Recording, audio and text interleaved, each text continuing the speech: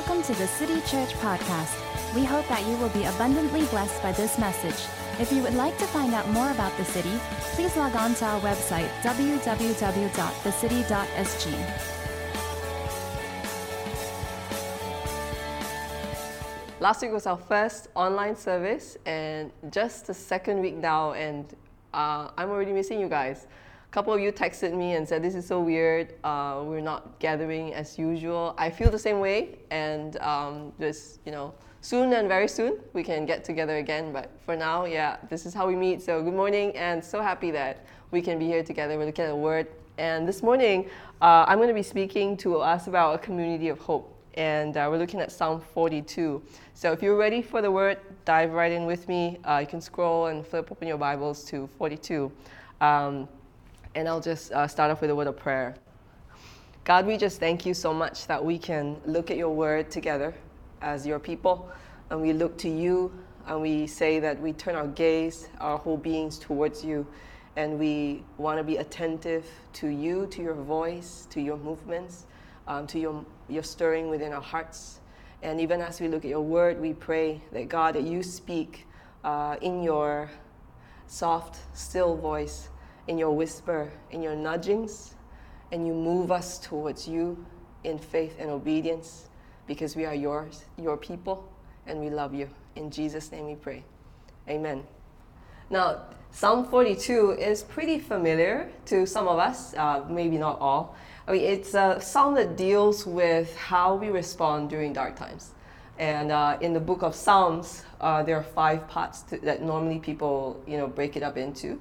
And Psalm 42 is the first psalm in the second book, in the whole book of Psalms. And it's one of the prayers that we consider as prayer of exile, right? And we'll look deeper into that and why it's called that. But just to start us off, is Psalm 42 and is an amazing psalm from which we can learn a lot from. So we're looking at that. We're going to break it down through the verses. And you'll see, as God shows his scripture to us. We started with verse 1, all right? And verses 1 to 3 says this. Follow along, whatever version you have. As the deer pants for streams of water, so my soul pants for you, O God. My soul thirsts for God, for the living God. When can I go and meet with God? My tears have been my food day and night, while men say to me all day long, where is your God? From these verses, you get a sense of this desperate longing, right, of the psalmist. And he longs for what he needs, like the extent like a deer longs for water. And that thirst is more than just like the hunger pangs you get when you skip a meal or two, when you're doing fasting, or when you just have time to eat when you get too busy. This thirst is literally like my soul longs, like I'm gonna die, like I can't do without. And that's how much he feels this need, right, for God and to be meeting with God. So the verse says that I need to meet with God. When can I go to meet with God? Which he can't wait to do. And it's interesting because if we look at verse 2, when it says that my soul thirsts for God, for the living God, a sobering question that came to my mind was would a person who is proud and in a good place desire and long to meet with God? It's almost like if you can frame it as sorrow as being like a lack of something. We feel we lack something. And this psalmist is saying, my tears are like my food day and night, right? That's crazy to be like feeding on your tears. But it depicts this sorrow as a huge and deep lack for something. And you get this sense that only someone who either has humbled himself volitionally, like at will, or humbled by circumstances, would dare to say, when can I meet with the living God? Because otherwise it's not like we need God.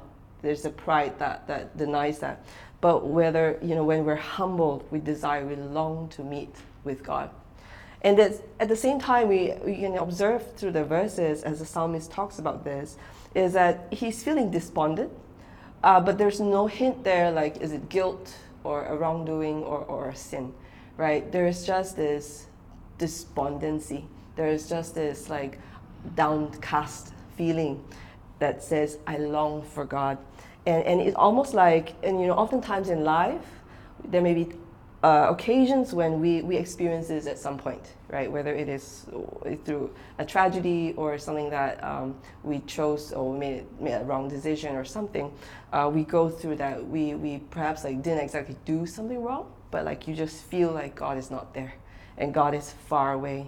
And so verse 3 tells us not only that, like he feels already distant and like this despondency, and then you've got like people saying to him all day long, where is your God, right?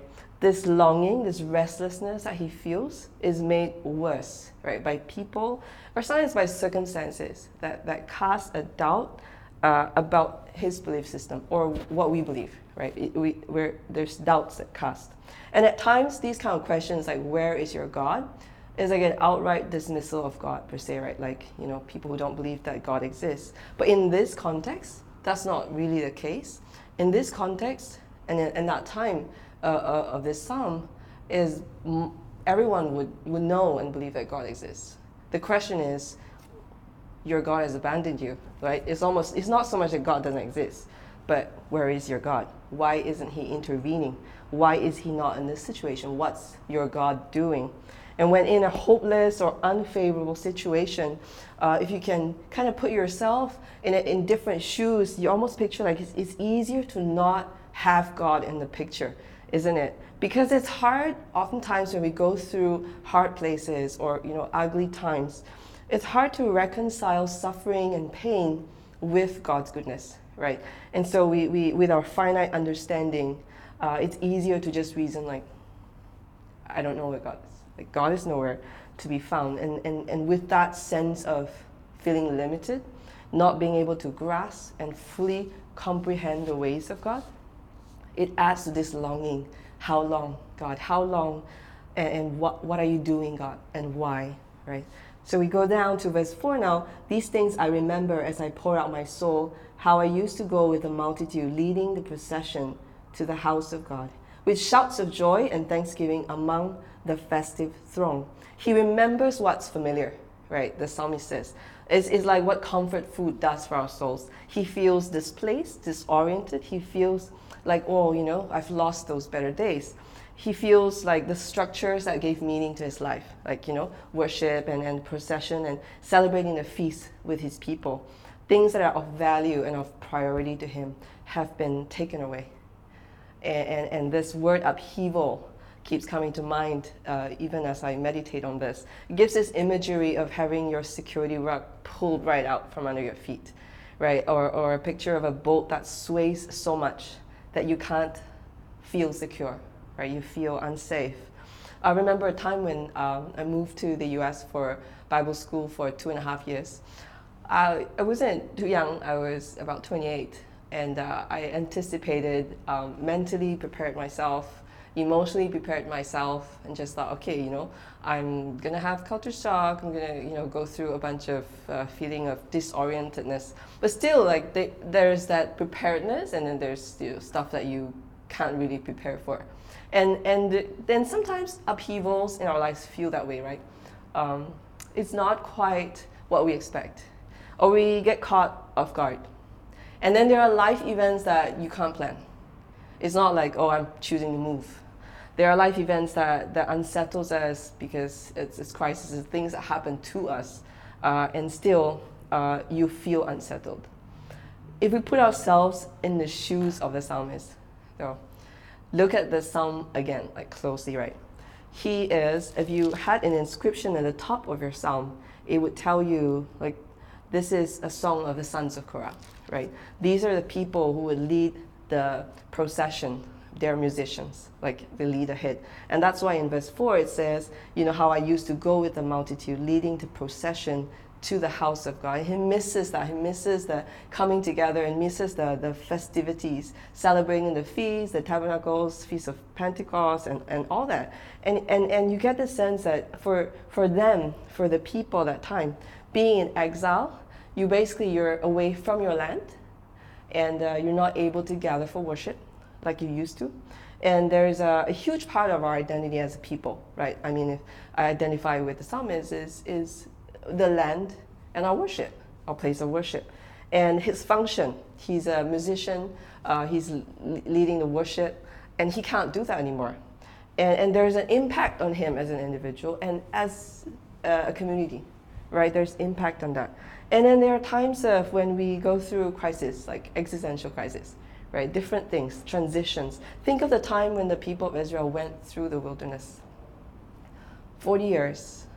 And so much so that it's not just getting to the promised land, but that whole process, that is really significant of what God is shaping. And so the psalmist is reminiscing, right? Those days, I miss that, how I used to go with the multitudes.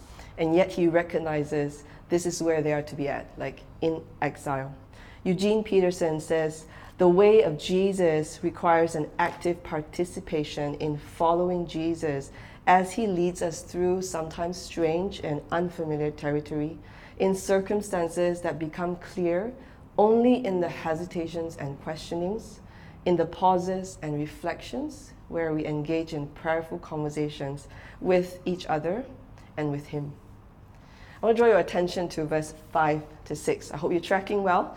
And hope you're following. 5 and 6 says, why are you downcast, O my soul? Why so disturbed within me? Put your hope in God, for I will yet praise him, my Savior and my God.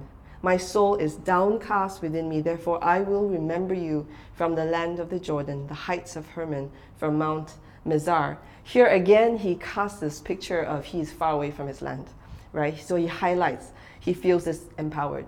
I don't know how this exile will be. I don't know the duration. I don't know what's ahead, but there is turmoil within. In fact, 2 times in this psalm, he says, why are you downcast, O my soul? Why are you disturbed? Right? Verse 11 says the same. And you go further down, he'll say like there is turmoil within. And what goes on when we grapple, when we have turmoil within? What happens when we grapple with where we are in our situations? We grapple to be faithful to what we believe in, our faith. We grapple also for the sake of others. We're being shaped as we grapple because our faith depends on it.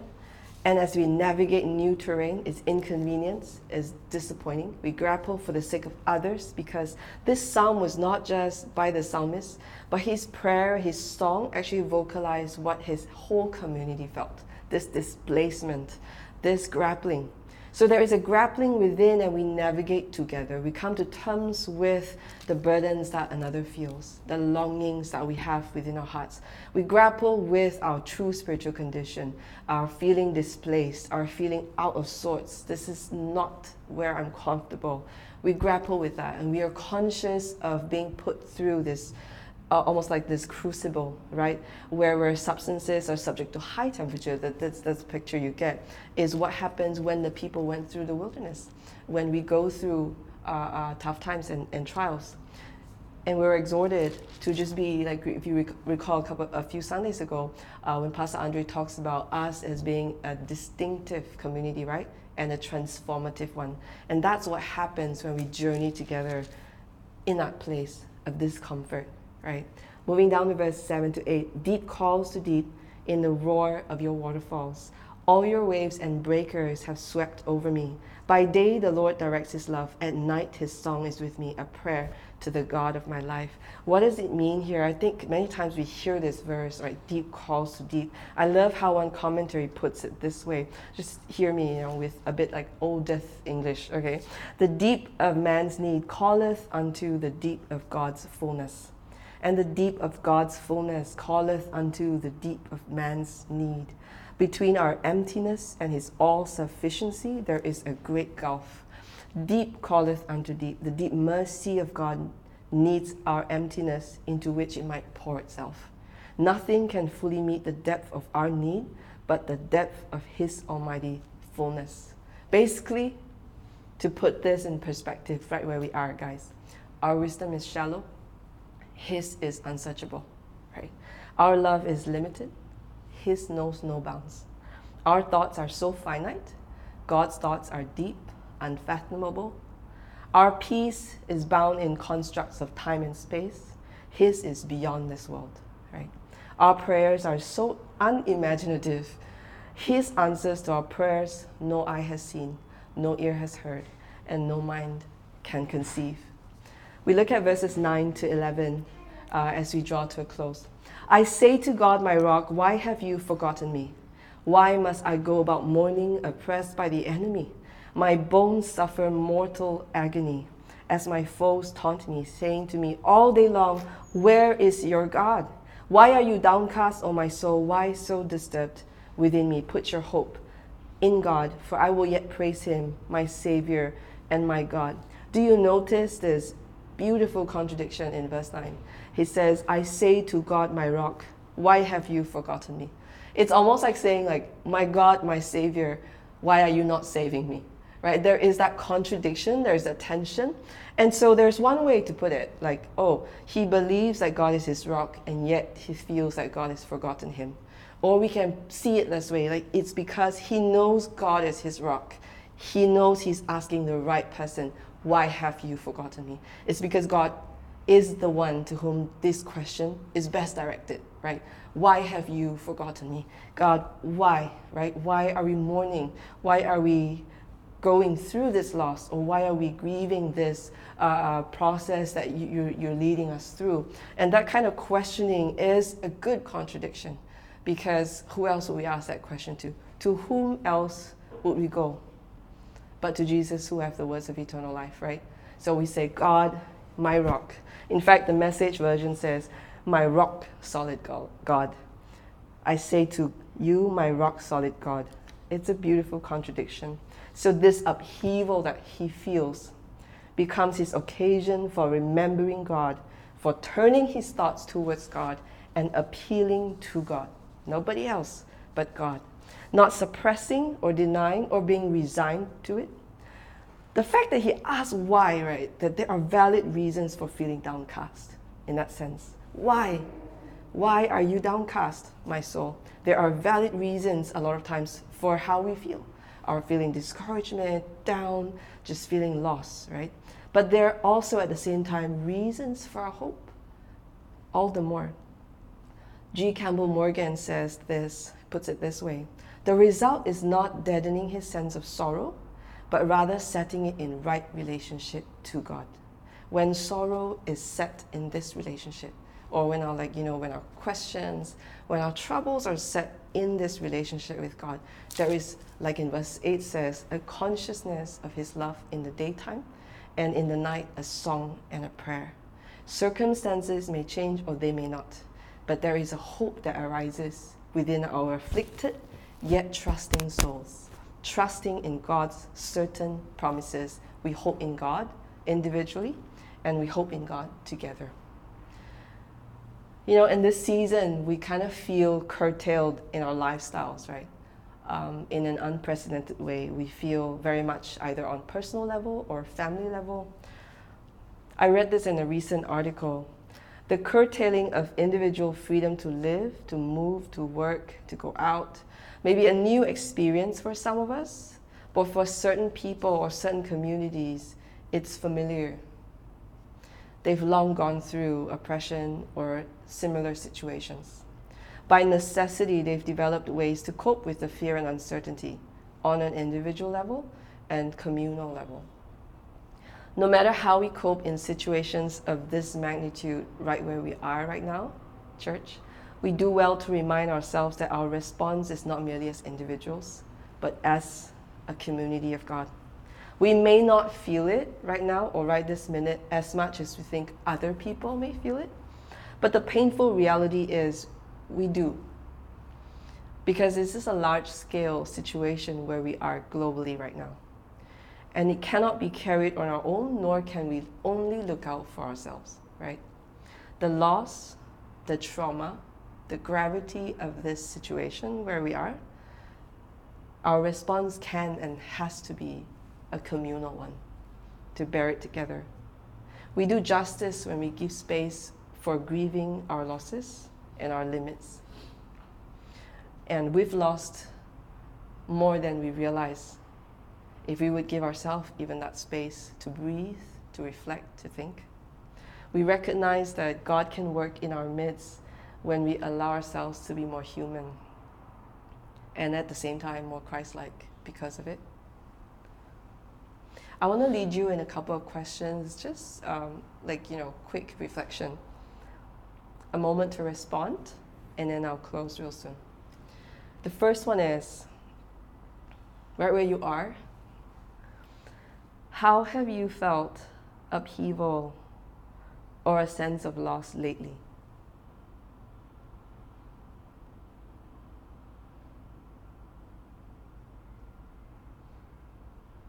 Personally.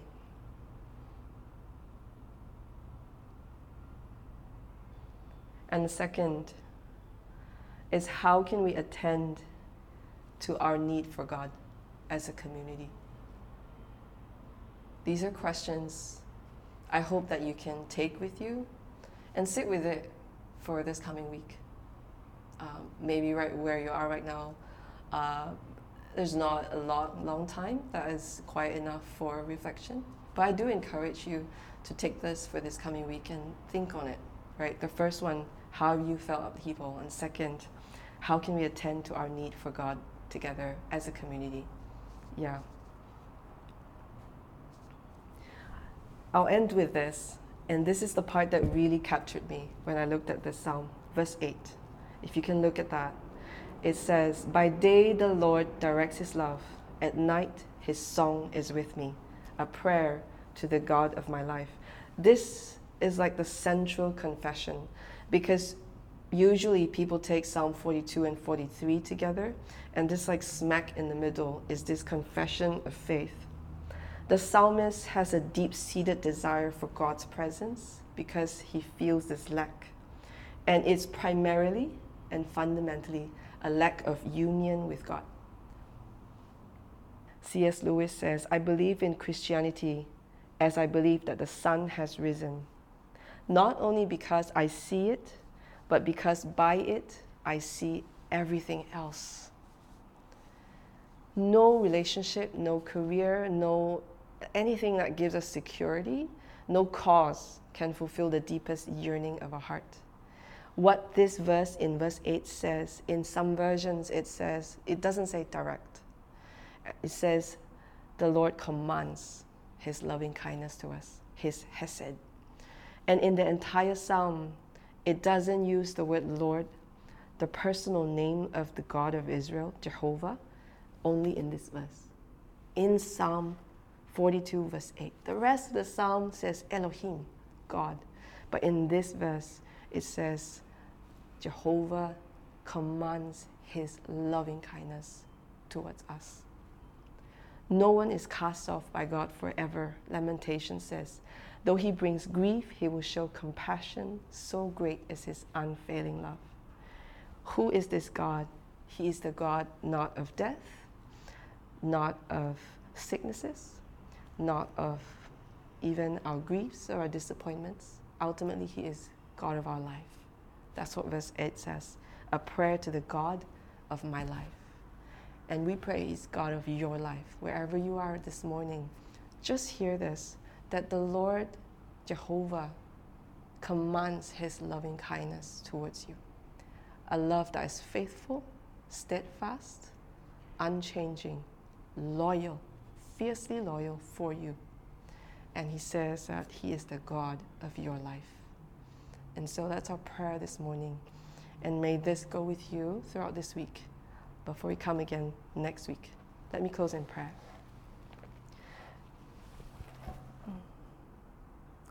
Father, we just give you thanks for the way that your word speaks to us right where we are. And we say this morning, we are your people, and we call on you, your presence. We long for you, your voice. We long to know your movements, your face, your eyes. And even this morning, we receive the loving kindness that you command towards us, not because of our sufficiency, but because of our lack and because of our need for you right this minute. We thank you for your loving kindness. We thank you that you are the God of our lives. In Jesus' name we pray. Amen.